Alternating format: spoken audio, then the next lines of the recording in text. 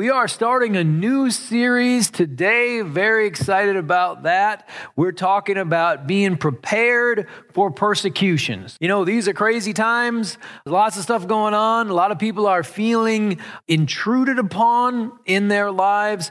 And in times of testing, that's when our true character comes out.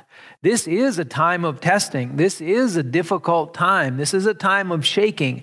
And so we need to be prepared for persecution. We need to be prepared to pass the tests. I'm going to start with the explanation of the parable of the sower in Matthew chapter 13. So Jesus was talking about the seed that falls on the path and the seed that falls in the shallow soil, the rocky soil, the seed that falls among the thorns and the weeds, and the seed that falls in the good soil and produces a crop 160 or 30 times what is sown.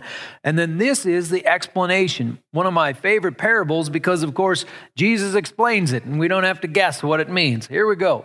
Matthew 13, starting in verse 18. Listen then to what the parable of the sower means. When anyone hears the message about the kingdom and does not understand it, the evil one comes and snatches away what was sown in their heart. This is the seed sown along the path. The seed falling on rocky ground refers to someone who hears the word and at once receives it with joy.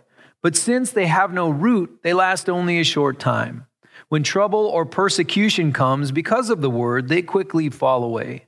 The seed falling among the thorns refers to someone who hears the word, but the worries of this life and the deceitfulness of wealth choke the word, making it unfruitful. But the seed falling on good soil refers to someone who hears the word and understands it. This is the one who produces a crop yielding 160 or 30 times what was sown. So the shallow soil here, verses 20 and 21, the seed falling on rocky ground refers to someone who hears the word and at once receives it with joy.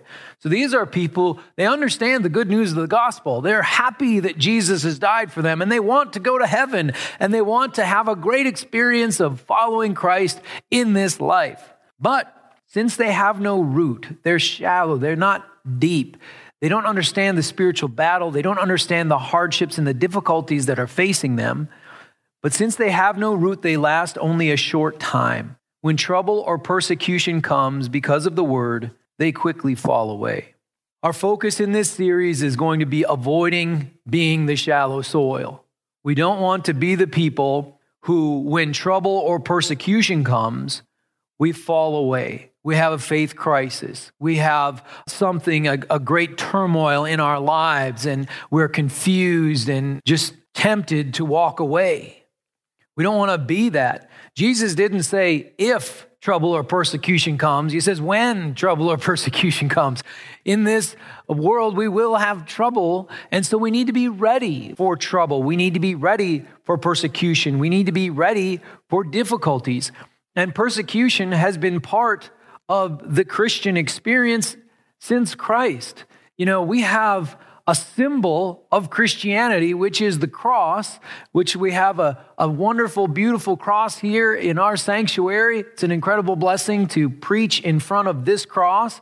But what is the cross? It's a symbol of a torture and execution device used by the Romans to kill our Savior.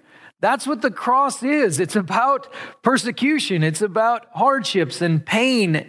And it's just amazing that the symbol of Christianity is an execution device.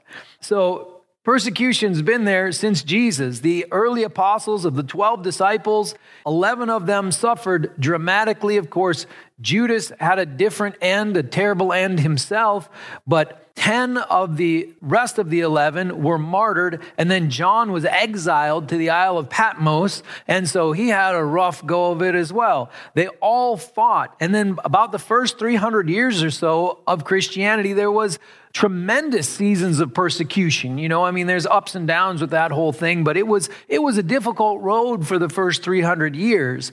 Lots of persecution, lots of difficulties. So persecution is part of our history as Christians, and it's something that is prophesied for the future. I'm going to go to Matthew chapter 24, And this is Jesus speaking about end times events and some very important things in Matthew chapter 24. But we're just going to read 11 verses from verse 4 to verse 14 and try to get a sense of, the first 300 years of Christianity were pretty rough, but maybe now we're good. Maybe the problem's solved. Nope.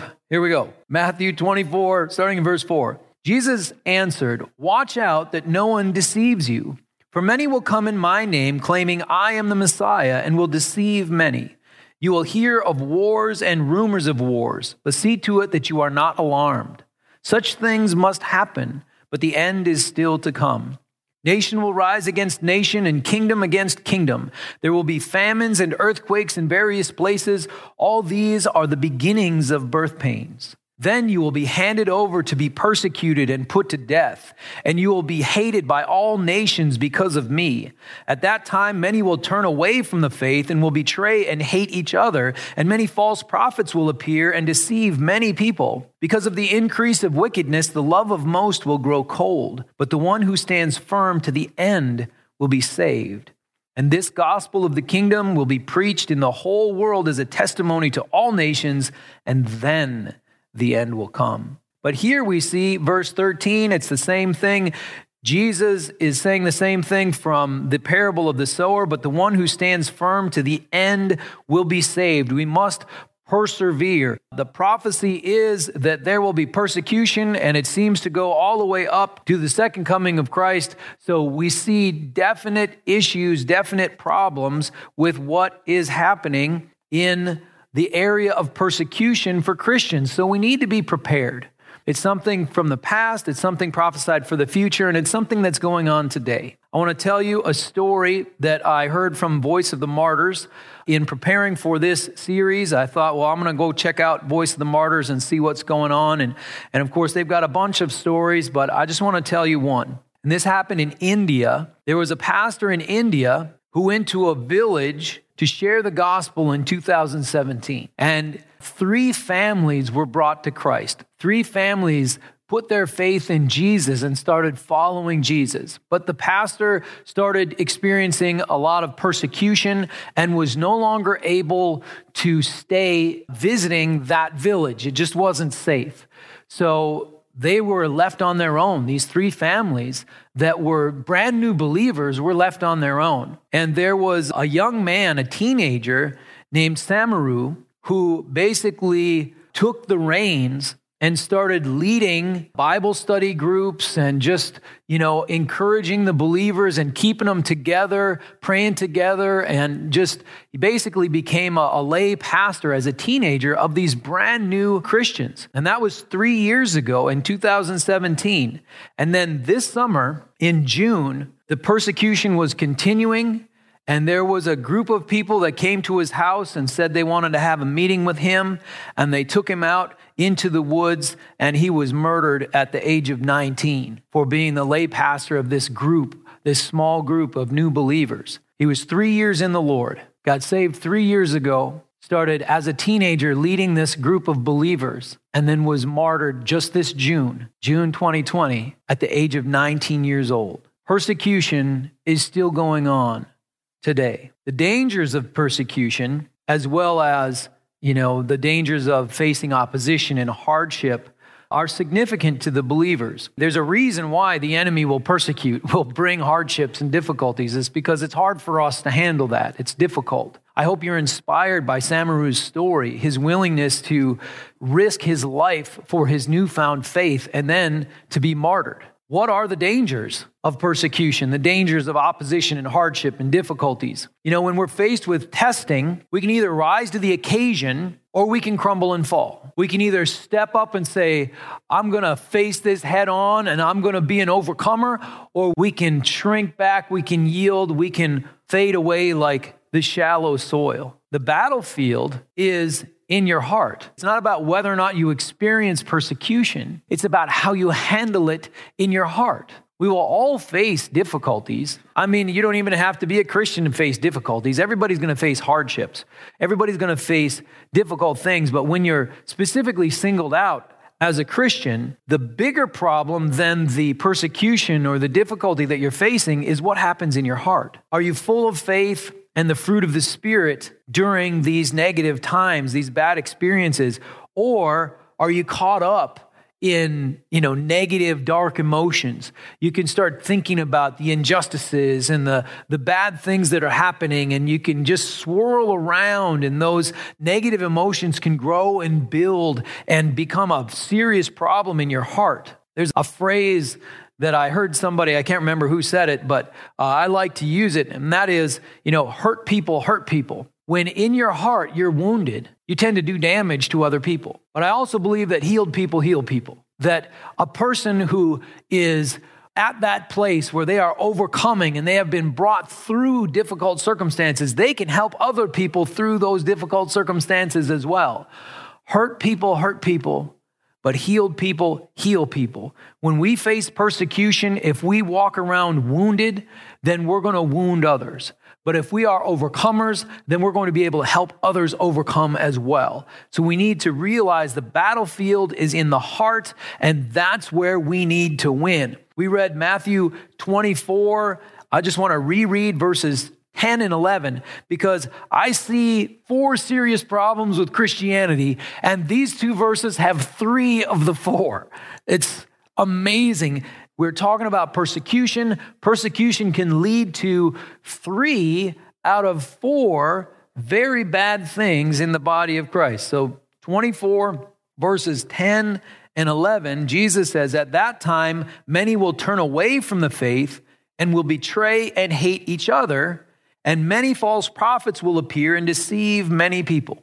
So 3 out of the 4 major problems in Christianity, in the body of Christ, with the believers is, at that time, many will turn away from the faith. It's quitters. Problem number 1 is quitters. When we have people who quit, like the shallow soil, it gets hard, so they quit. Whatever they're quitting on, you can quit on things smaller than your faith. You can quit on, the event that you were helping with or whatever. You can quit. But being a quitter is not helpful. We need to be overcomers. At that time, men will turn away from the faith. They'll quit and will betray and hate each other. That's the second one. And this is internal division.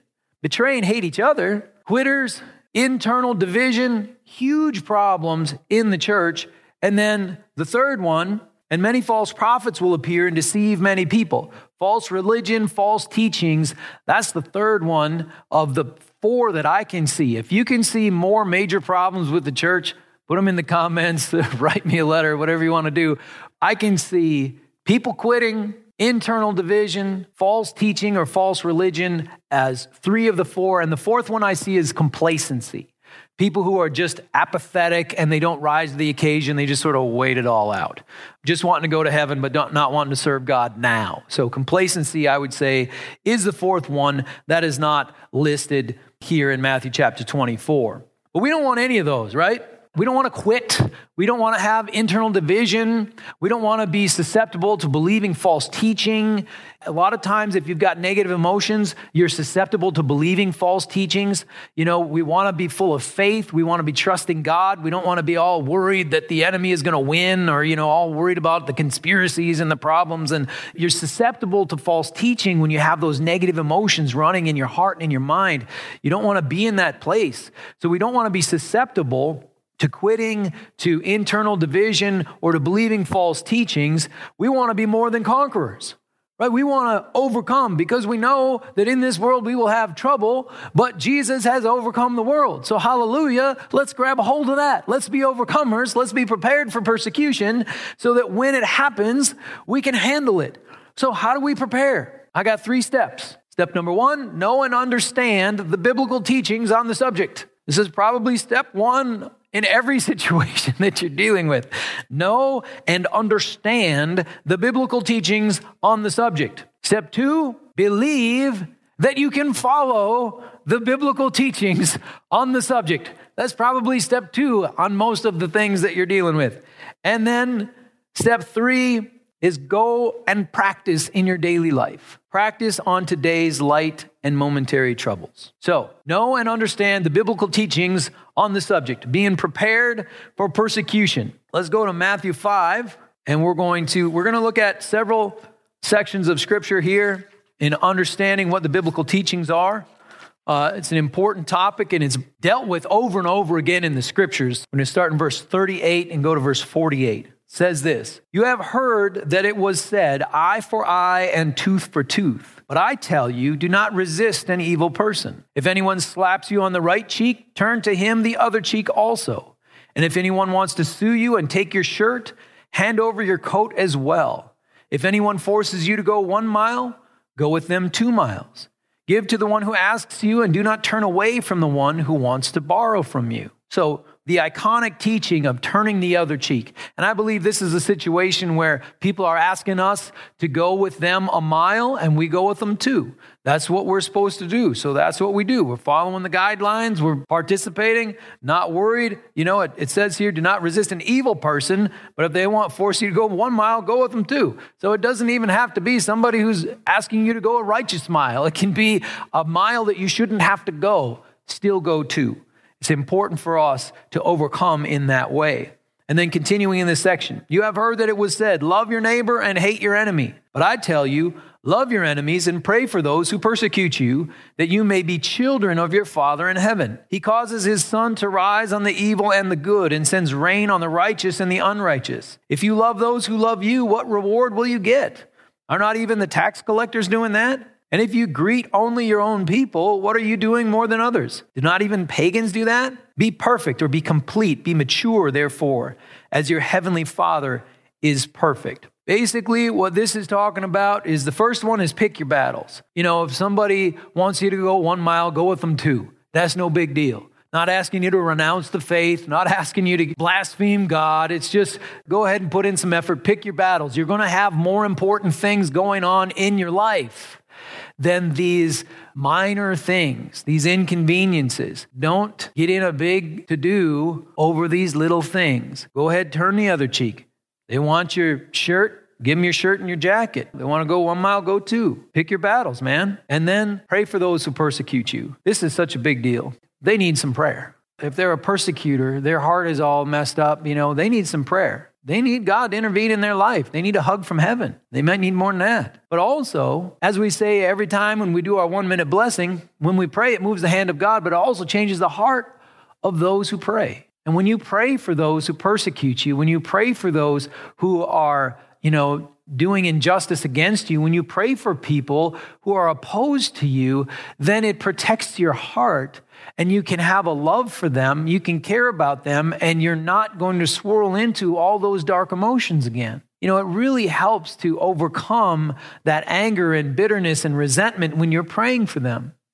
It really helps you rise above the situation. The first biblical teaching from Jesus in the Sermon on the Mount, if somebody asks you to go 1 mile or asks for your shirt, or slaps you on the cheek, give them the other cheek, give them your jacket, go 2 miles. Do the extra, and then pray for those who persecute you. Love your enemies. It's about maturity in Christ. That word that's translated perfect in verse 48 really means grown up, means to be a grown up. Of course, our Father in heaven is a grown up, but we need to be grown-ups too, not little children who just get mad over everything. Be perfect, therefore, as your heavenly Father is perfect. It's Matthew 5. Romans 12. I would say Romans 12 is one of my very favorite sections of Scripture. I have lots of favorite sections of Scripture, but let's read Romans 12, 17 through 21. Do not repay anyone evil for evil. So when evil hits you, do you give evil back? No. Do not repay anyone evil for evil. Be careful to do what is right in the eyes of everyone. If it is possible, as far as it depends on you, live at peace with everyone. I like verse 18. Verse 18 is nice. If it is possible, as far as it depends on you, live at peace with everyone. You don't be the problem. There's lots of problem people out there. Have it not be you. As far as you can do it, live at peace with everyone. Do not take revenge, my dear friends, but leave room for God's wrath. For it is written, it is mine to avenge, I will repay, says the Lord. On the contrary, if your enemy is hungry, feed him. If he is thirsty, give him something to drink. In doing this, you will heap burning coals on his head. Do not be overcome by evil, but overcome evil with good. So the heaping burning coals, I'm not going to go into the whole thing, but basically it's not talking about torturing the other person. It's talking about bringing them to a place where they feel sorry for what they've done, bringing them to a place of repentance. If somebody is mean to you and you're kind to them, and they're mean to you and you're kind to them, and they're mean to you and you're kind to them, at some point they're going to realize they're the mean one and you're the kind one, and their heart is going to change. So if your enemy is hungry, feed him. If he's thirsty, give him something to drink. That's how we are not overcome by evil, but we overcome evil with good. So, of course, the opportunity to be overcome by evil is all around us. We don't want to be overcome by evil, but we want to be overcomers. We want to overcome evil with good. What happens when we do that? Well, we go from the helpless victim, the one that's overcome by evil, into the empowered champion, the one that overcomes evil with good. You take control. That's the big deal, to go from helpless victim to empowered champion. You want to be that person. You go from having a bunch of dark emotions, bitterness, anxiety, and fear, to those emotions melting away as you overcome evil with good. Instead of being all caught up in bitterness and anxiety and fear, you've got love and peace and faith that replace those when you overcome evil with good.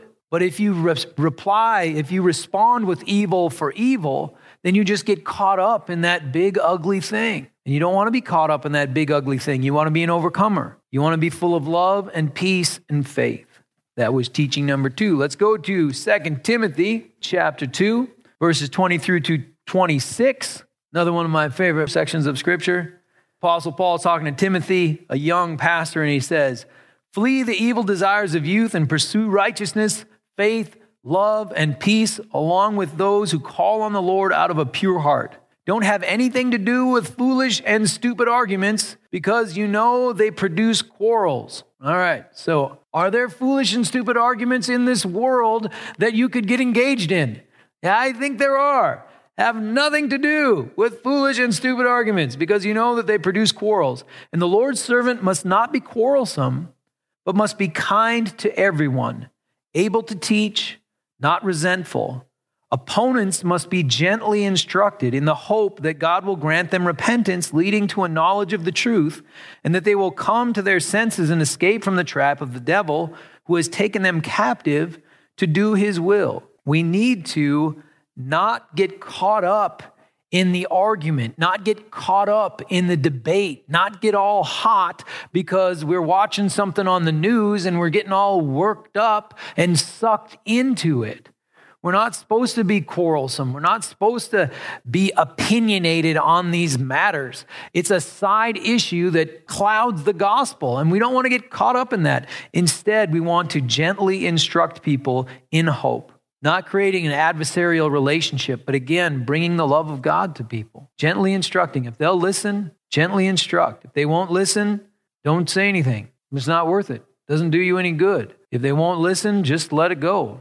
Talk about something else. But if they will, you can gently instruct. Have kindness in your heart. Don't be quarrelsome, because you love those people and you want them to come to a place where they understand the more important things, the things of God. The things of this world and all the arguments that are going on, it's just there to sell advertising. Don't get sucked into that. Instead, grab a hold of the good things of God and gently instruct, gently help others. Then Hebrews chapter 10, this is talking about persevering. The reality is the spiritual battle will get old. I've been doing this for 30 years now. I've been a Christian for 30 years, little over. And, at the beginning, you're all gung-ho and excited, and you'll face any opposition. And then as time goes on, it sort of wears on you. It gets a little bit more difficult. And that's what the people that were being written to in the book of Hebrews were experiencing. Let's go to Hebrews chapter 10, starting in verse 32. "Remember those earlier days after you had received the light, when you endured in a great conflict full of suffering. Sometimes you were publicly exposed to insult and persecution. At other times you stood side by side with those who were so treated. You suffered along with those in prison and joyfully accepted the confiscation of your property, because you knew that you yourselves had better and lasting possessions." Sound like some awesome people.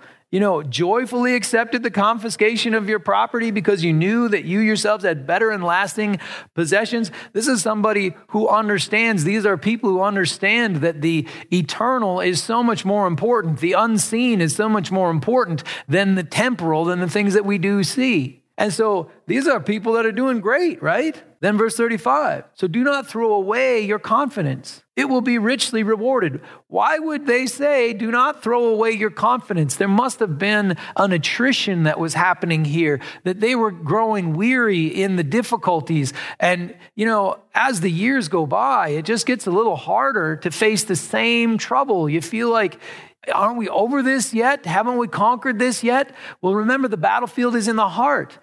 The outside world isn't going to be fixed until Jesus comes. Then it's a bit of a process then too. But the reality is we will face persecution and we need to persevere in it. So verse 35 again. So do not throw away your confidence. It will be richly rewarded. You need to persevere so that when you have done the will of God, you will receive what he has promised. For in just a little while, he who is coming will come and will not delay. But my righteous one will live by faith, and I take no pleasure in the one who shrinks back. But we do not belong to those who shrink back and are destroyed, but to those who have faith and are saved. So we must persevere. We must stand strong. We must not shrink back to destruction, but have faith and be saved. This will go on longer than you want. You will be over the spiritual battle before the spiritual battle is over, provided the Lord tarry. You must be prepared to persevere. So just again, a quick recap of knowing and understanding the biblical teachings.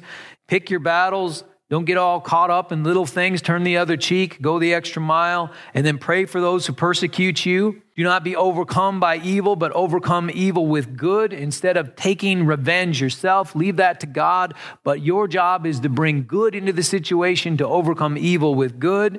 Don't get caught up in the arguments, but instruct those, hoping that they'll be able to come to the truth. And then here in Hebrews, persevere, stand strong, continue on in the battle. All right, so know and understand the biblical teachings on the subject. That is just a quick overview of the biblical teachings on the subject, but I think you get a flavor of it. You get a flavor. So how do we persevere? Number 2, believe that you can do it. This one, we just have 2 verses to read, but they're important verses. We're going to read Philippians 4, verses 12 and 13. I know what it is to be in need, and I know what it is to have plenty. I have learned the secret of being content in any and every situation, whether well-fed or hungry, whether living in plenty or in want. I can do all this through him who gives me strength. So some versions, I can do all things through Christ who strengthens me. I can do all things through him who gives me strength. I can do all this. I can live in plenty. I can live in want. I can face opposition and persecution and hardship, or I can enjoy good times in life. I can do all things through Christ who strengthens me. Believe that you can do the teachings of Christ. You can do all things. You can do all this through him who gives you strength. Gain power from God and believe that you can not take revenge, but leave room for God's wrath and then overcome evil with good. Believe that you can turn the other cheek. Don't just say, well, I'm Irish. I can't turn the other cheek. I get all upset. No, you can do all things through Christ who strengthens you. Don't give an excuse, but believe that you can follow the biblical teachings about dealing with persecution and opposition and hardship. Success eventually comes to those who refuse to settle for failure. If you just are like, yep, I'm just going to mess this up, I'm never going to get this right, you're never going to get to the place of succeeding. You must refuse to accept failure. And the truth is, and God knows it, and you need to know it, you can do it. You can succeed. You can overcome. So believe that you can follow the teachings of the Bible on dealing with persecution and opposition and hardship. Then my third point, go and practice on today's light and momentary troubles. This world is full of little opportunities for you to practice these things. We're not in the hard times. Maybe you think you're in the hard times, and some people are going through really, really hard things. But as a society, we are not in the hard times. We are in the easy times, and yet there are some light and momentary troubles, some little things that we can go and practice living for Christ in. So I'm going to read 2 Corinthians 4:17. The Apostle Paul just simply writes, "For our light and momentary troubles are achieving for us an eternal glory that far outweighs them all." Our light and momentary troubles. So Paul is talking about our light and momentary troubles, and we can go practice overcoming evil with good. We can go practice praying for those who persecute us. We can go and practice these teachings right now in the light and momentary trouble time. And before you balk at light and momentary troubles, I want you to go read 2 Corinthians chapter 6 and chapter 11. The Apostle Paul has gone through his troubles. He's gone through his difficulties. He was beaten and stoned and shipwrecked, and just all kinds of terrible things happened to him. And he describes that here as light and momentary troubles. Paul earned the right to say light and momentary troubles. So trust that that is there to happen, that you can go and practice living for Christ in this world. Go and practice. We're not in a time of persecution yet in the United States, but we need to be prepared. Right now, it's just unpleasant. It's a little bit of unpleasantry. So go ahead and practice following these teachings of Christ. We're going to close with Romans 12:21, and I want us to pray for God to reveal a situation in our lives where we can overcome evil with good, where we can put this into practice. What's the situation? You have a difficult work environment, a difficult family situation, just a difficulty in your life where instead of bringing evil into it, you can bring good into it. Instead of being a victim and feeling a loss of control, you can overcome and get the victory and be the champion. Where can you overcome evil with good? Not be overcome by evil, but overcome evil with good. I'm going to pray that we can see a situation that we can specifically apply this to. So let's pray. Heavenly Father, you are so good.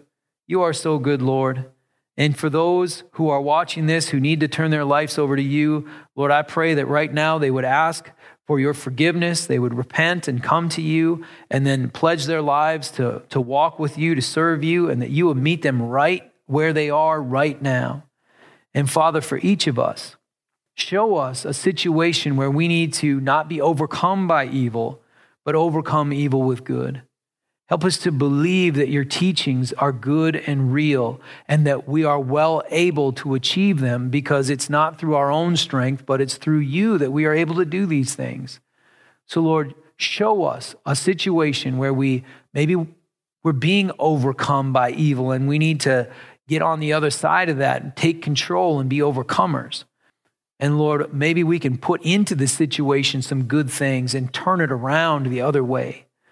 Lord, show us how to overcome evil with good. Give us a simple situation and give us the courage to live out that teaching so we can see your power show itself. Father, I pray a blessing over each one, Lord, that's hearing this. Lord, let your peace be upon us. Let your joy be our strength. And Lord, let us know how much you love us so that we can share your love with this hurting world. In Jesus' name, amen.